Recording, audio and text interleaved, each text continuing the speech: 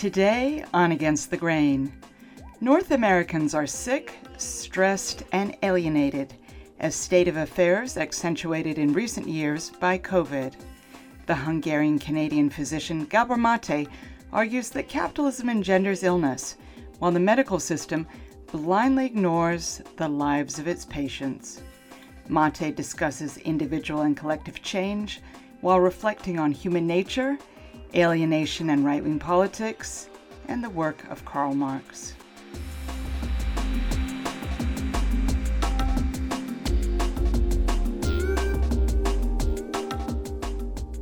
From the studios of KPFA in Berkeley, California, this is Against the Grain on Pacifica Radio. I'm Sasha Lilly. Gabor Maté is unusually well-positioned to reflect on alienation and trauma across very different societies.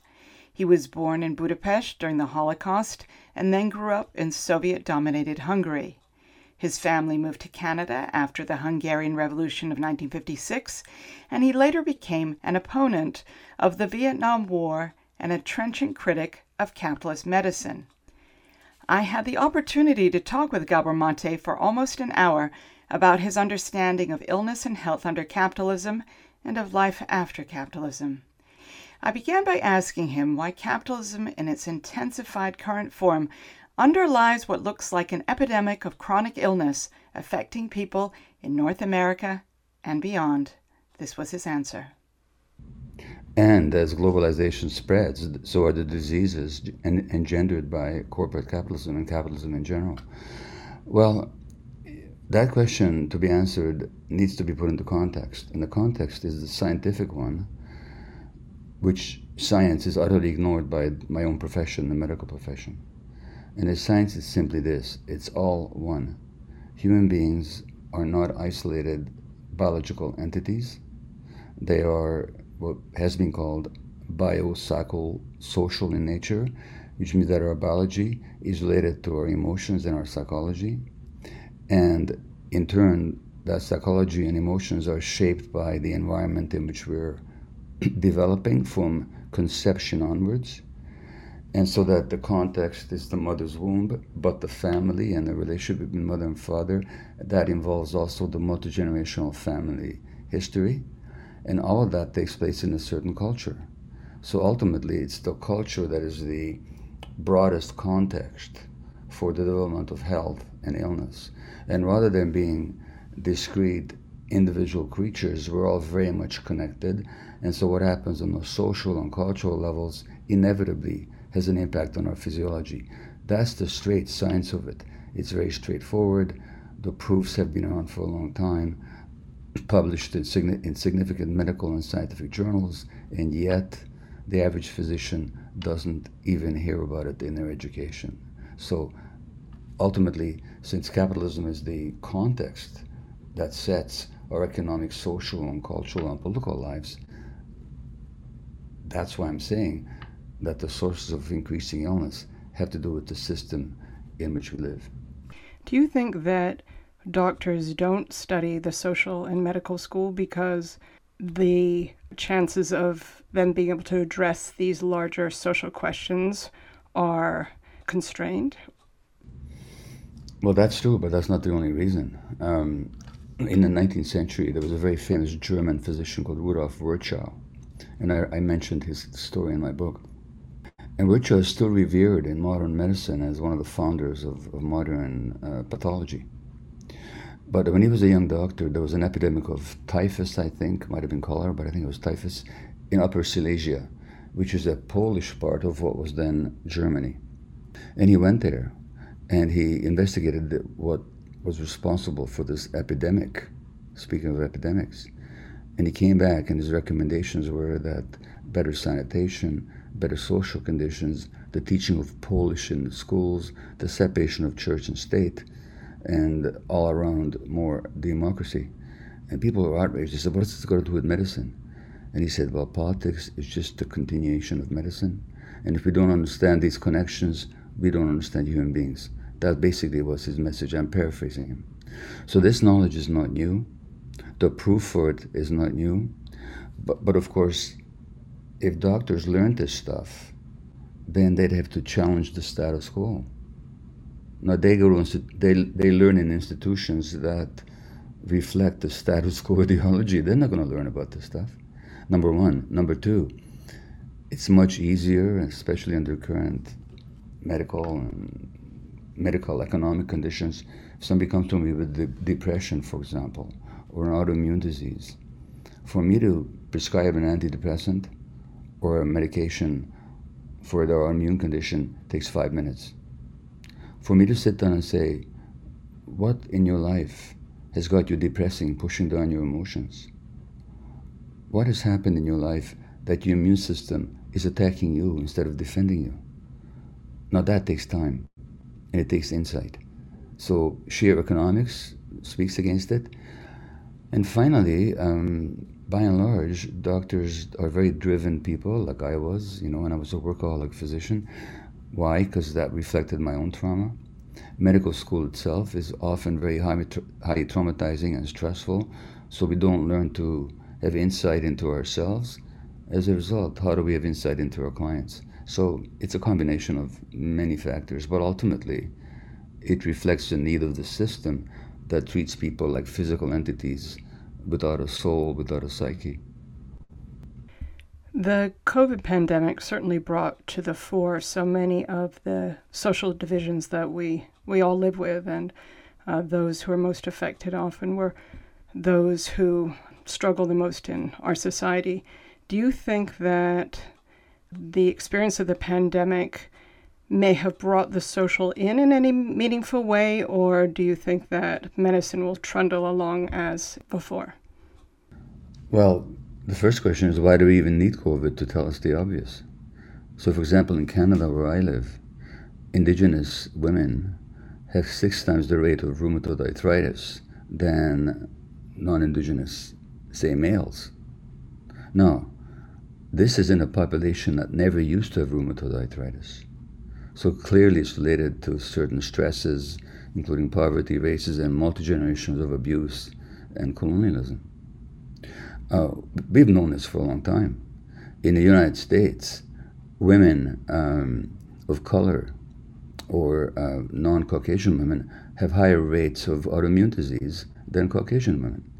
We've known this for decades. Women in general have 70 or 80% of autoimmune diseases. We've known this for decades. These have everything to do with social conditions and cultural programming, which affects our biology.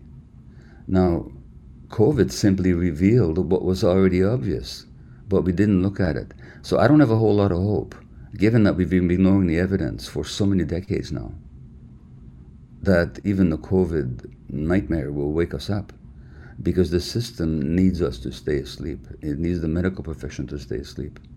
And I'm not too optimistic. It's a bit like the George Floyd murder. Didn't it wake us up for a while about racism and its impact and its pervasiveness in the law enforcement apparatus? But has anything really changed? And so there's a momentary awakening, a reckoning. Some people will retain this awareness, but I'm not optimistic that under the present circumstances we will have acquired and absorbed the lessons of COVID. I wonder if you could talk a bit more about the increase of autoimmune diseases, which you write about in your book, and how that is linked and illustrative of the effects of the social on the body. Okay.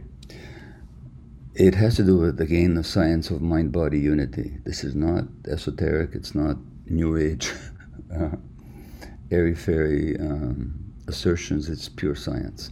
So the role of emotions in general is to allow in what is healthy and nurturing and sustaining and welcome, and keep out what isn't. That's fundamentally the role of emotions. So it's a boundary that allows in what is good and keeps out what is toxic. What is the role of the immune system? Trick question. If you think about it for a moment, you realize the immune system role is exactly the same. Keep out what is unhealthy and to allow in what's nourishing. Now, physiologically speaking, the emotional system in the body is part and parcel of the same apparatus that the immune system is. They're not connected, they're one. The one is affected by the other. And this larger system, of course, also includes the nervous system and the hormonal apparatus, and what could go on. And this has been studied, thousands of times.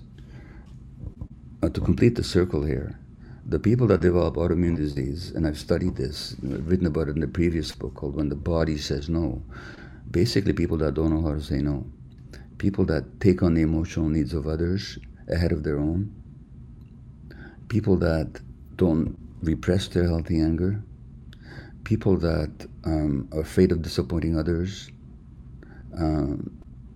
people who think that other people's emotions are their responsibility. This is a typical profile of people with autoimmune disease. I've never met a single exception. And it's nor is this my own opinion only, it's also been studied. And unfortunately, physicians just don't get it, despite all the research linking rheumatoid arthritis and childhood trauma. And that's why the rate of rheumatoid arthritis in Canada is 6 times higher for Indigenous women, because they happen to be the most oppressed segment of our population. Well, tell us more generally how the social environment that we find ourselves in and the kind of conditioning that we're raised up through affects our health prospects. You mentioned personality traits, but of course that seems like sort of slippery slope, because it's easy to then suggest that people are responsible for the outcomes of their health. And I wonder if you could talk about how are personality traits developed, and how should we not see this as our own sort of individual cross to bear? Well, you know what? So I'm going to reframe this a bit, if that's all right. People are responsible. Would you rather not be? If you came to me, if I was your physician, you came to me with inflammation of your joints, which would you rather hear? That this is just a misfortune, an unaccountable act of hostile fate. You've got this condition that's going to last the rest of your life. We can't cure it. We don't even know what causes it. All we can do is give you pills to control it, if you're lucky. And basically, you can look forward to a life of deterioration. Would you rather hear that, which is the modern medical story? Or would you rather hear that, you're not to blame for this, but there's certain aspects of how you live your life, how you were programmed by your childhood when you had no control over it. So there's no blame here whatsoever. But that during childhood, you develop certain traits that keep evoking stress for you. And if you become aware of those traits, and if you turn it around, you can actually respond to this disease. You'll be response-able. You're not being blamed, but you can sure take responsibility if you choose to. Now, which story would you rather hear? Well, it brings to mind the case of the writer and feminist Barbara Ehrenreich, who died not too long ago, who was diagnosed with breast cancer and wrote a whole sort of denunciation of the notion that if people are not positive enough, they bring on their cancer. How would you respond to that sort of critique? Well, I read her book in which she talked about this, and she was scathing about positive psychology, and I agree with her. I'm not talking about people being positive, but I also read in Barbara Ehrenreich's book the trauma that she wasn't aware of, that she was carrying. Now, it was a number of years ago that I read the book. I even contacted her to interview her for The Myth of Normal, but I never heard back. Look, I'm trained to see trauma. I saw it in her book. I don't think she was aware of it. So while she was totally right in her critique of positive psychology, if you only had positive thinking, you'd be all right, it's nonsense. She's right. It's total nonsense. But that doesn't mean that there aren't personality traits that, like for example, if you don't know how to be angry, you're inviting people to step on you all the time. Now that creates stress. Stress undermines the immune system. Now, you asked earlier about how do these traits develop. It's not the person's fault. It's not the person's fault. There's no blame here. Children have two basic needs, and I talk about this in one of the chapters in The Myth of Normal. Well, children have several needs, but among their needs is number one, and the primary one, is a strong attachment relationship with the nurturing adults. Because the human infant is the most helpless, the least mature, and the most dependent for the longest period of time of any mammal. So we have to have an attachment relationship in which somebody takes care of us.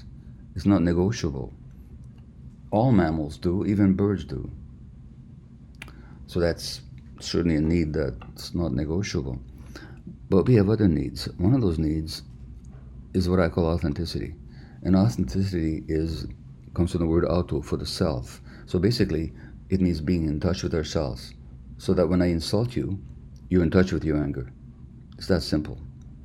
And that's an evolutionary dictated need as well. It's not sort of a new age slogan. It's essential because we evolved out there in nature. Now, how long does any creature in nature survive if they're not in touch with their gut feelings? It's a death sentence. So we have a need for authenticity and attachment. Okay, so you're a child, you're a 3-year-old, and you get angry about something. But your parents have read one of these behavioral books by any number of really ignorant parenting experts, of which this society is full of, who tell you that an angry child shouldn't be made to sit by themselves. In other words, angry child should get the messages, if you're going to be angry, you're not going to be acceptable to us. So now you have a choice to make. Not on a conscious level, your organism has a choice to make. I can choose attachment, where I'll be looked after, or I can choose authenticity, when I'll be banished. Which one is the kid going to choose every time? They're not going to choose it, they're going to choose the attachment. But it's not a conscious choice, it's an unconscious one. And it's wired into your nervous system. And if you get that message deeply enough, then for the rest of your life, you'll be concerned with pleasing others so that they will accept you. Suppressing your own anger, suppressing your own emotions, suppressing your authentic self. Now that leads to disease. Physician and writer Gabor Maté is my guest. We're talking about the myth of normal, trauma, illness, and healing in a toxic culture. I'm Sasha Lilly, and this is Against the Grain on Pacifica Radio.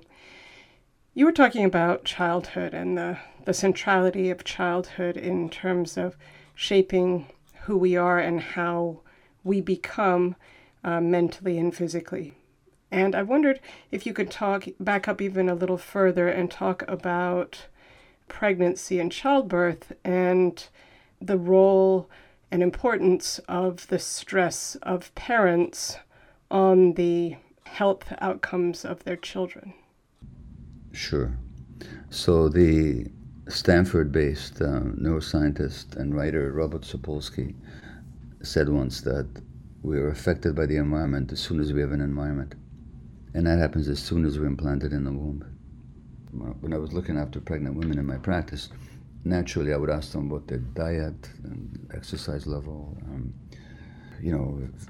check their blood pressure, weight, and all this.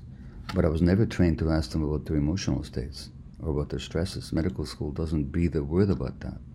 And yet now we know, in fact we've known for decades, that the emotional states of the mother, the stresses of the mother, actually have a physiological impact on the child. We can study the heart rate patterns, for example, of a fetus inside the womb and see how it responds to the mother's stresses. And the mother's stress hormones travel through the placenta to the baby. And that has an impact on the child's brain development. So we know from multiple studies, not only that, the mother's stresses can even affect the chromosomal aging of the child. So that we can study these effects decades later and see the impact of intrauterine stress. So that means that women are highly stressed during pregnancy, whether because of their own unresolved trauma, problems in their spousal relationship, cultural economic, racial inequalities, injustices, that can have an impact on the developing infant, and that infant is at more risk for behavior problems, learning problems, mental health issues. It's not controversial, the science is very clear, and yet I doubt very much that most people who have ever been pregnant, listening to your program, when they went to their doctors, they were asked about their emotional states during pregnancy. Nor our husbands. I mean, I talk about my own case. When my wife was pregnant, I was a workaholic doctor, very much caught up in my own drama, if I can put it that way. I'm not putting myself down, I'm just saying that was the situation. That affected my wife's emotional states. And nobody talked to us about that. So that's just how it is. The birth process itself was designed by nature in certain ways, not just to get the baby out of the womb, but also to help the mother bond with the infant and vice versa. Sometimes modern obstetrical intervention is miraculous and essential and life-saving, no question about it. But we've become so mechanized, so medicalized, so denatured that the birth process for a lot of women these days imposes aspects of trauma and interferes with the healthy bonding of their infants. And that has long-term consequences. Again, in the modern world, we have amazing technology and amazing science which can be used to enhance and to protect, to save life. But when overdone, when it takes over, rather than becomes the servant, it becomes the master, it really hurts people. And that's what I see happening in my profession now. Nor am I the only one, by the way. You write that medicine tends to see disease often in sort of martial terms as an invading army that needs to be expelled from the body, but not as how you think disease should be understood more, as a long-term process. Can you explain those two and why the latter makes sense to you? Sure. Our language is very revealing of our mind states. And part of the meaning of the title, The Myth of Normal, is that a lot of things that we take for granted, the way we speak about them, as just being normal, they're neither natural nor healthy. And they happen to be the norm in this society. So it's normal in our society to talk about people having diseases. So I have multiple sclerosis, or I have ADHD, which, by the way, I have been diagnosed with. I have cancer, or I have bipolar disease, okay? Well, that language implies something. It implies that there's this thing called a disease, such as bipolar disease, such as multiple sclerosis, such as ADHD. These are entities in their own right, with a certain life history, trajectory of their own. That's got nothing to do with me. I have it, and now it's going to do what it's going to do. As I'm speaking to you, we're not seeing each other, but I can assert that I have this cup in my hand right now with a bit of water in it. I have that cup. It's a separate entity from me. I can put it down, pick it up, drink from it, do what I want with it. That doesn't affect my internal processes, and it doesn't neither affects them nor reflects them. It's a separate entity. To say that I have, say, ADHD, which is a diagnosis that I've had, is to say that there's this entity called ADHD, Attention Deficit Hyperactive Disorder. But what if these diseases are not entities with their own independent characteristics, like the characteristics of this cup, that it's white, that it's made out of ceramic? It's got nothing to do with me. But what if disease was not this thing that you have? It's a process. It's a process that reflects your whole life. It's a process that reflects your parents' situation in a certain culture, in a certain class, at a certain time in history, as affected by the multi-generational history of your family. And that process continues through you in how you're programmed to relate to yourself as a human being. Whether you're in touch with your gut feelings and you have the authenticity, the freedom to be authentic, or whether you have to keep repressing yourself all the time. And what if that process then manifests itself at some point in symptoms which are then diagnosed as an illness? But what if by changing your relationship to yourself and to your environment, you could change that process? Not that disease is no longer a thing, it's a process that you have active agency in response to which. So it's a different way of languaging it, but it implies a different way of looking at it.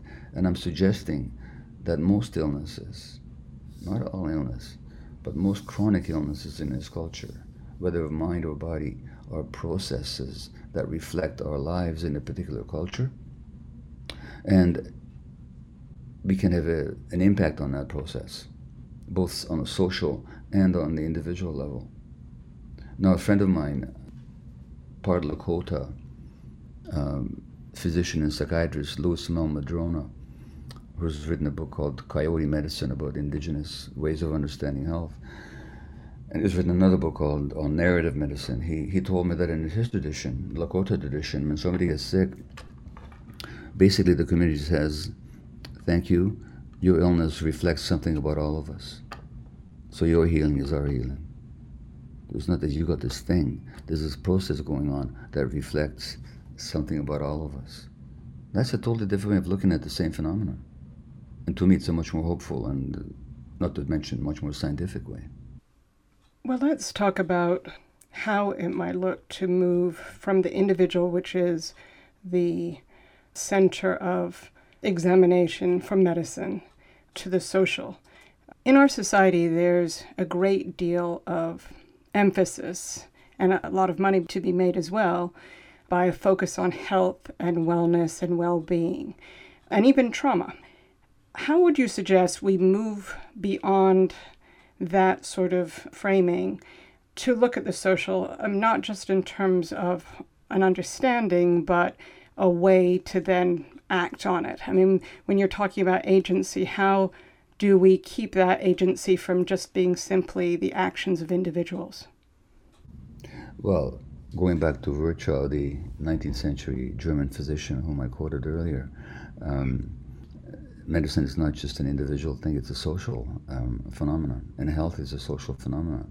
And again, I could list off reams of statistics showing, for example, how race or racialism, not race by the way, racism affects health in the United States or in Canada.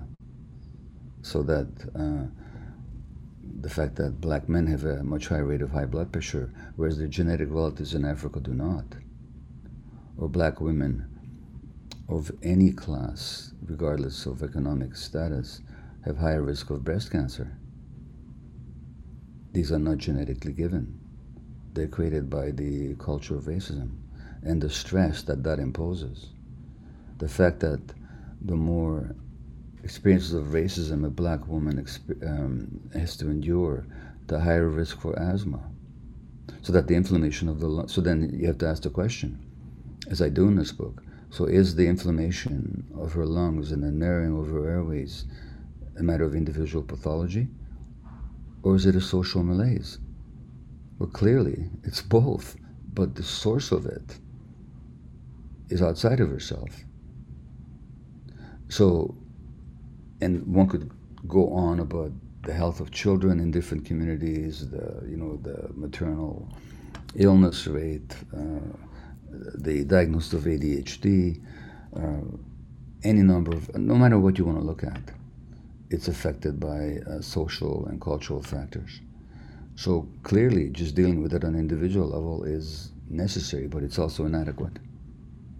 And now we're looking at broad questions of policy, social structure, who makes decisions, who decides, and who gets to submit. And these are social and political questions. Well, and I'd like to ask you more about those broader social questions. And I should say I'm speaking with the writer and physician Gabor Maté. We're discussing his book, The Myth of Normal, Trauma, Illness, and Healing in a Toxic Culture. He's the author of many books, including When the Body Says No and In the Realm of Hungry Ghosts. I'm Sasha Lilly. This is Against the Grain on Pacifica Radio.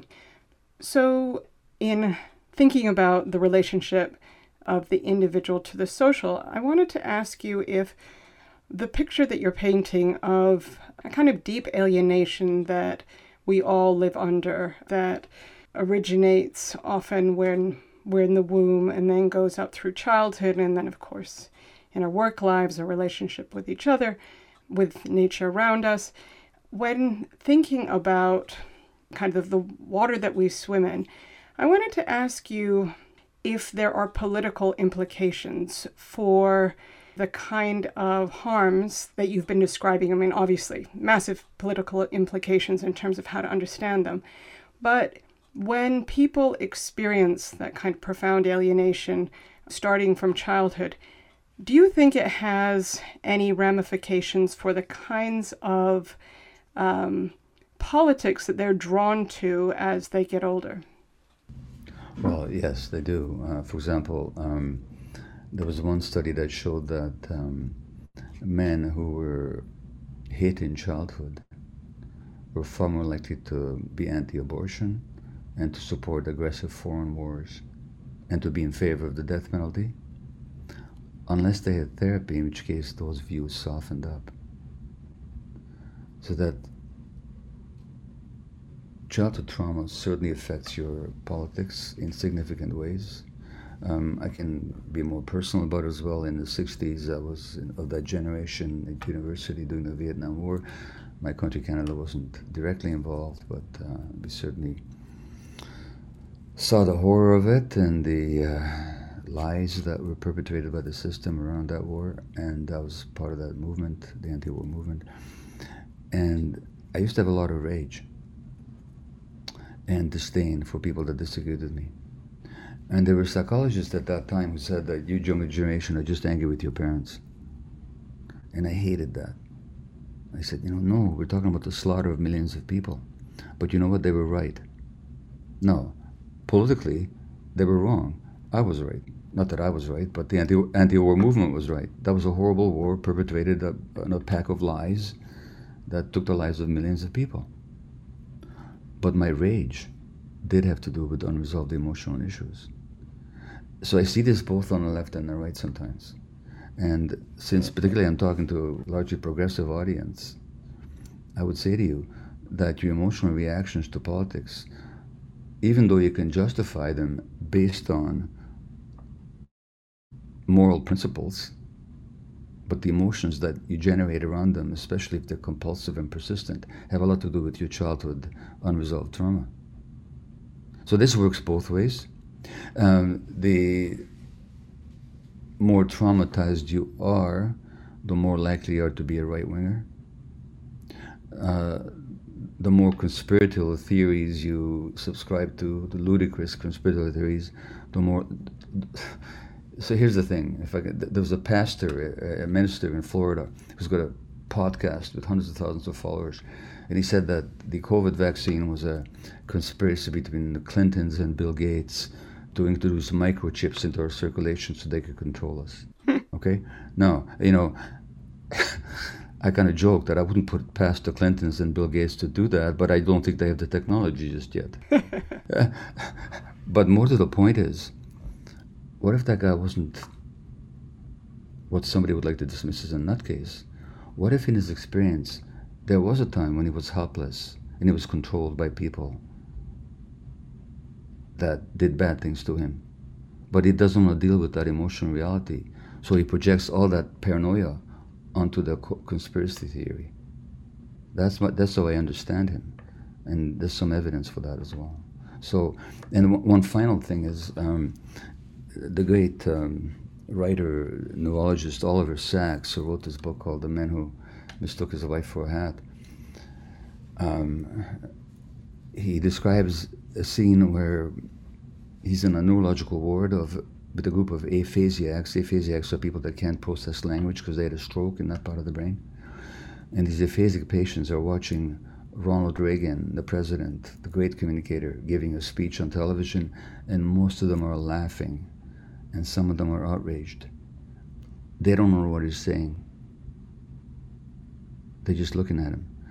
And Oliver Sacks says, is it that they don't understand Reagan, or is it they understand him all too well? And what it is they could see through his inauthenticity, because he was completely unauthentic, Reagan was. A style he developed as a child with a severely alcoholic father, where he had to hide his authenticity and pretend to be nice. And this is the great communicator. And these aphasiacs who didn't speak language picked up on the body language. Now, in this culture, so many of us are disconnected from our gut feelings and our innate sense. If we weren't, we wouldn't follow many of the politicians that we follow. We could see through them. And I talk about in the book about both Hillary Clinton and Donald Trump as being significantly traumatized individuals in their childhoods, and how that affects their political style. But in this particular culture, those traits that are trauma responses are actually read as strengths by some people, and admirable. Indeed. Staying with the thread of the political and the social, you write in the book about how studies have shown the adverse health effects on young people of a sense of hopelessness about the climate catastrophe.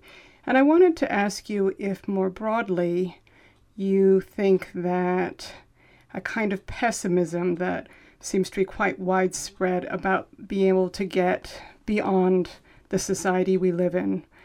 Do you think that that sort of deep societal pessimism about a better future underlies some of the maladies that you've been describing? So if you look at the literature on the physiology of stress, and if you look at the research on what is it that evokes the physiological stress response in people chronically, it's lack of information, uncertainty, loss of control, and conflict. Now, what better four terms describe how the society is functioning these days? Uncertainty, lack of information, lack of genuine information, uncertainty, conflict, loss of control. So people are being stressed on a massive level, and that has an effect on their physiology, including on the physiology of their brains. Because the brain, too, is a social organ. The brain is shaped by the environment from in utero onwards, and is affected throughout a lifetime, physiologically, by the culture and the social conditions under which we live. Now, that sense of hopelessness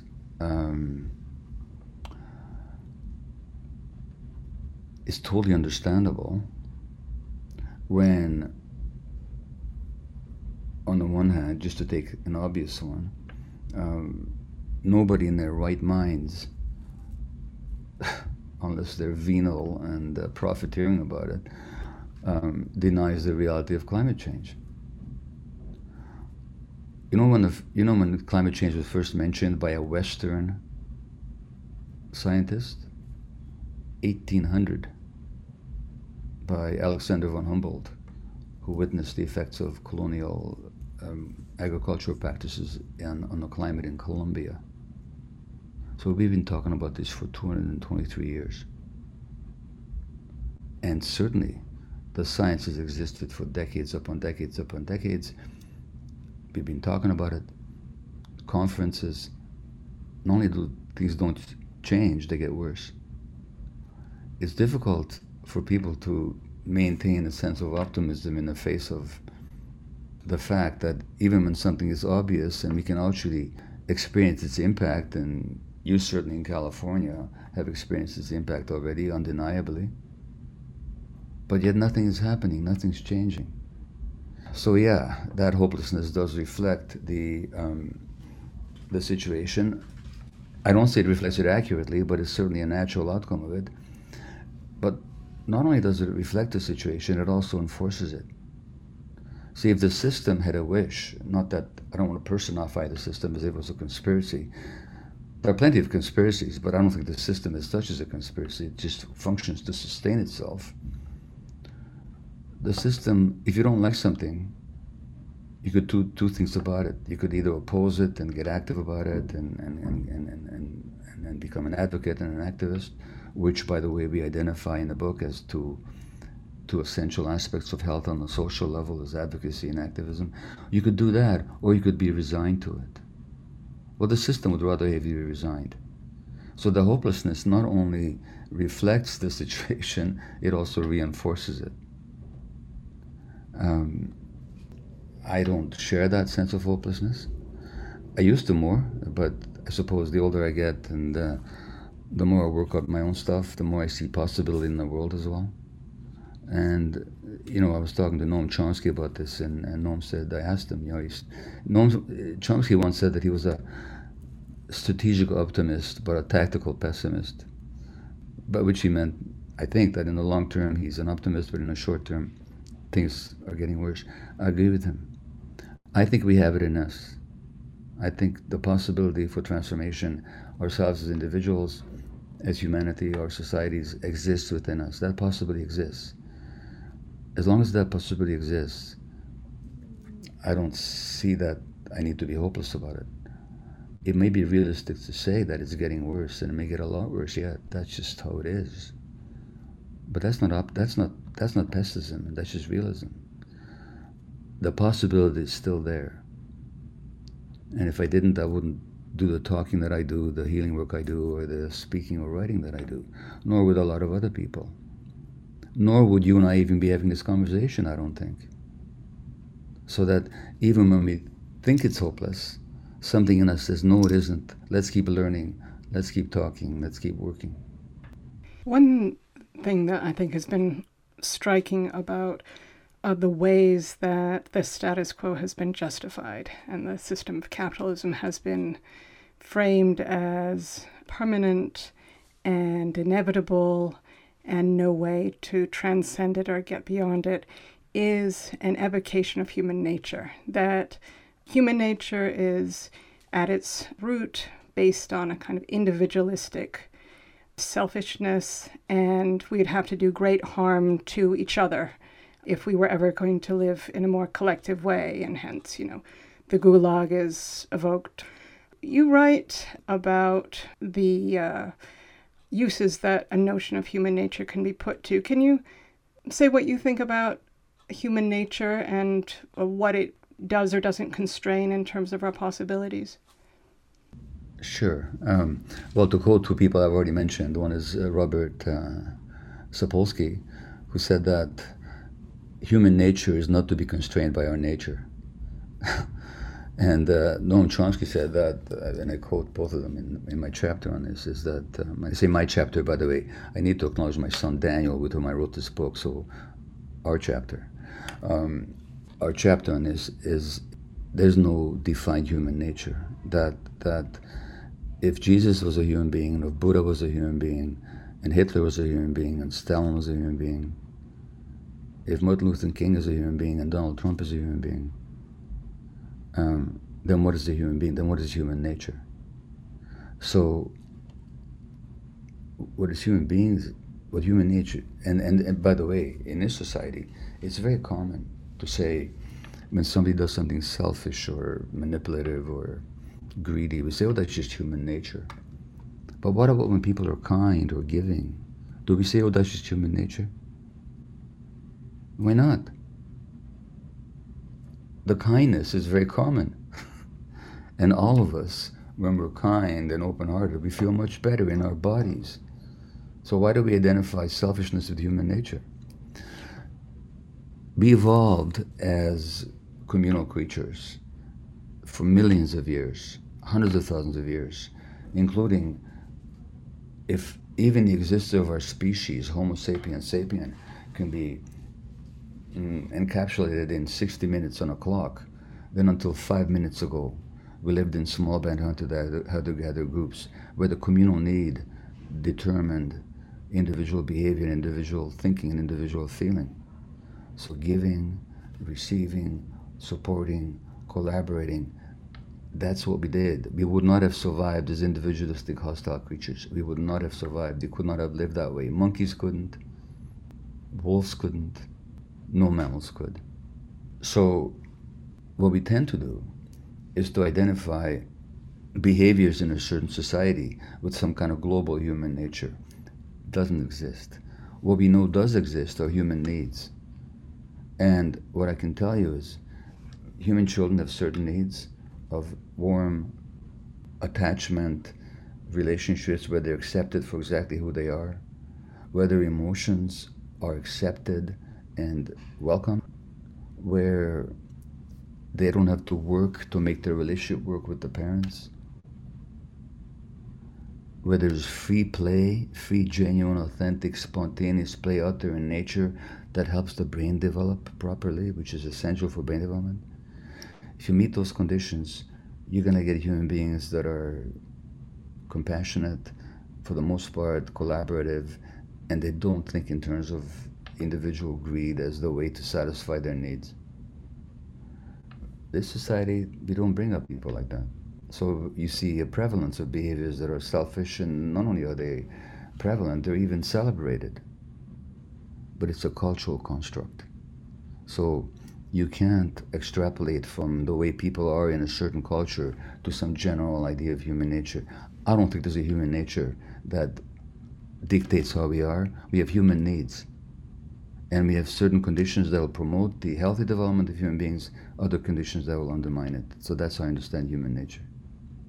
I'd like to end by asking you about how you see what could be drawn from the ideas of someone like Marx and the longer tradition of socialism.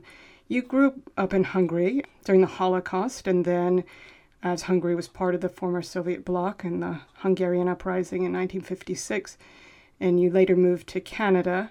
So, it could be argued that you've experienced a whole number of different social systems. Many people, when we were speaking about human nature, would argue in the same vein about individualism being a hardwired part of who we are, that the Soviet experience showed that it just wasn't possible for people to live together in a way that was socialistic. How do you reflect on your own experience, and what do you conclude? Sure. So first of all, let me make a distinction between individualism and individuality. I'm all in favor of individuality. That's what I call authenticity. Individualism is kind of a hostile and standoffish relationship to other people. That's not individuality. That's a response to a certain way of child rearing and a certain ideology. There's a distinction between individuality and individualism, so that's the first point.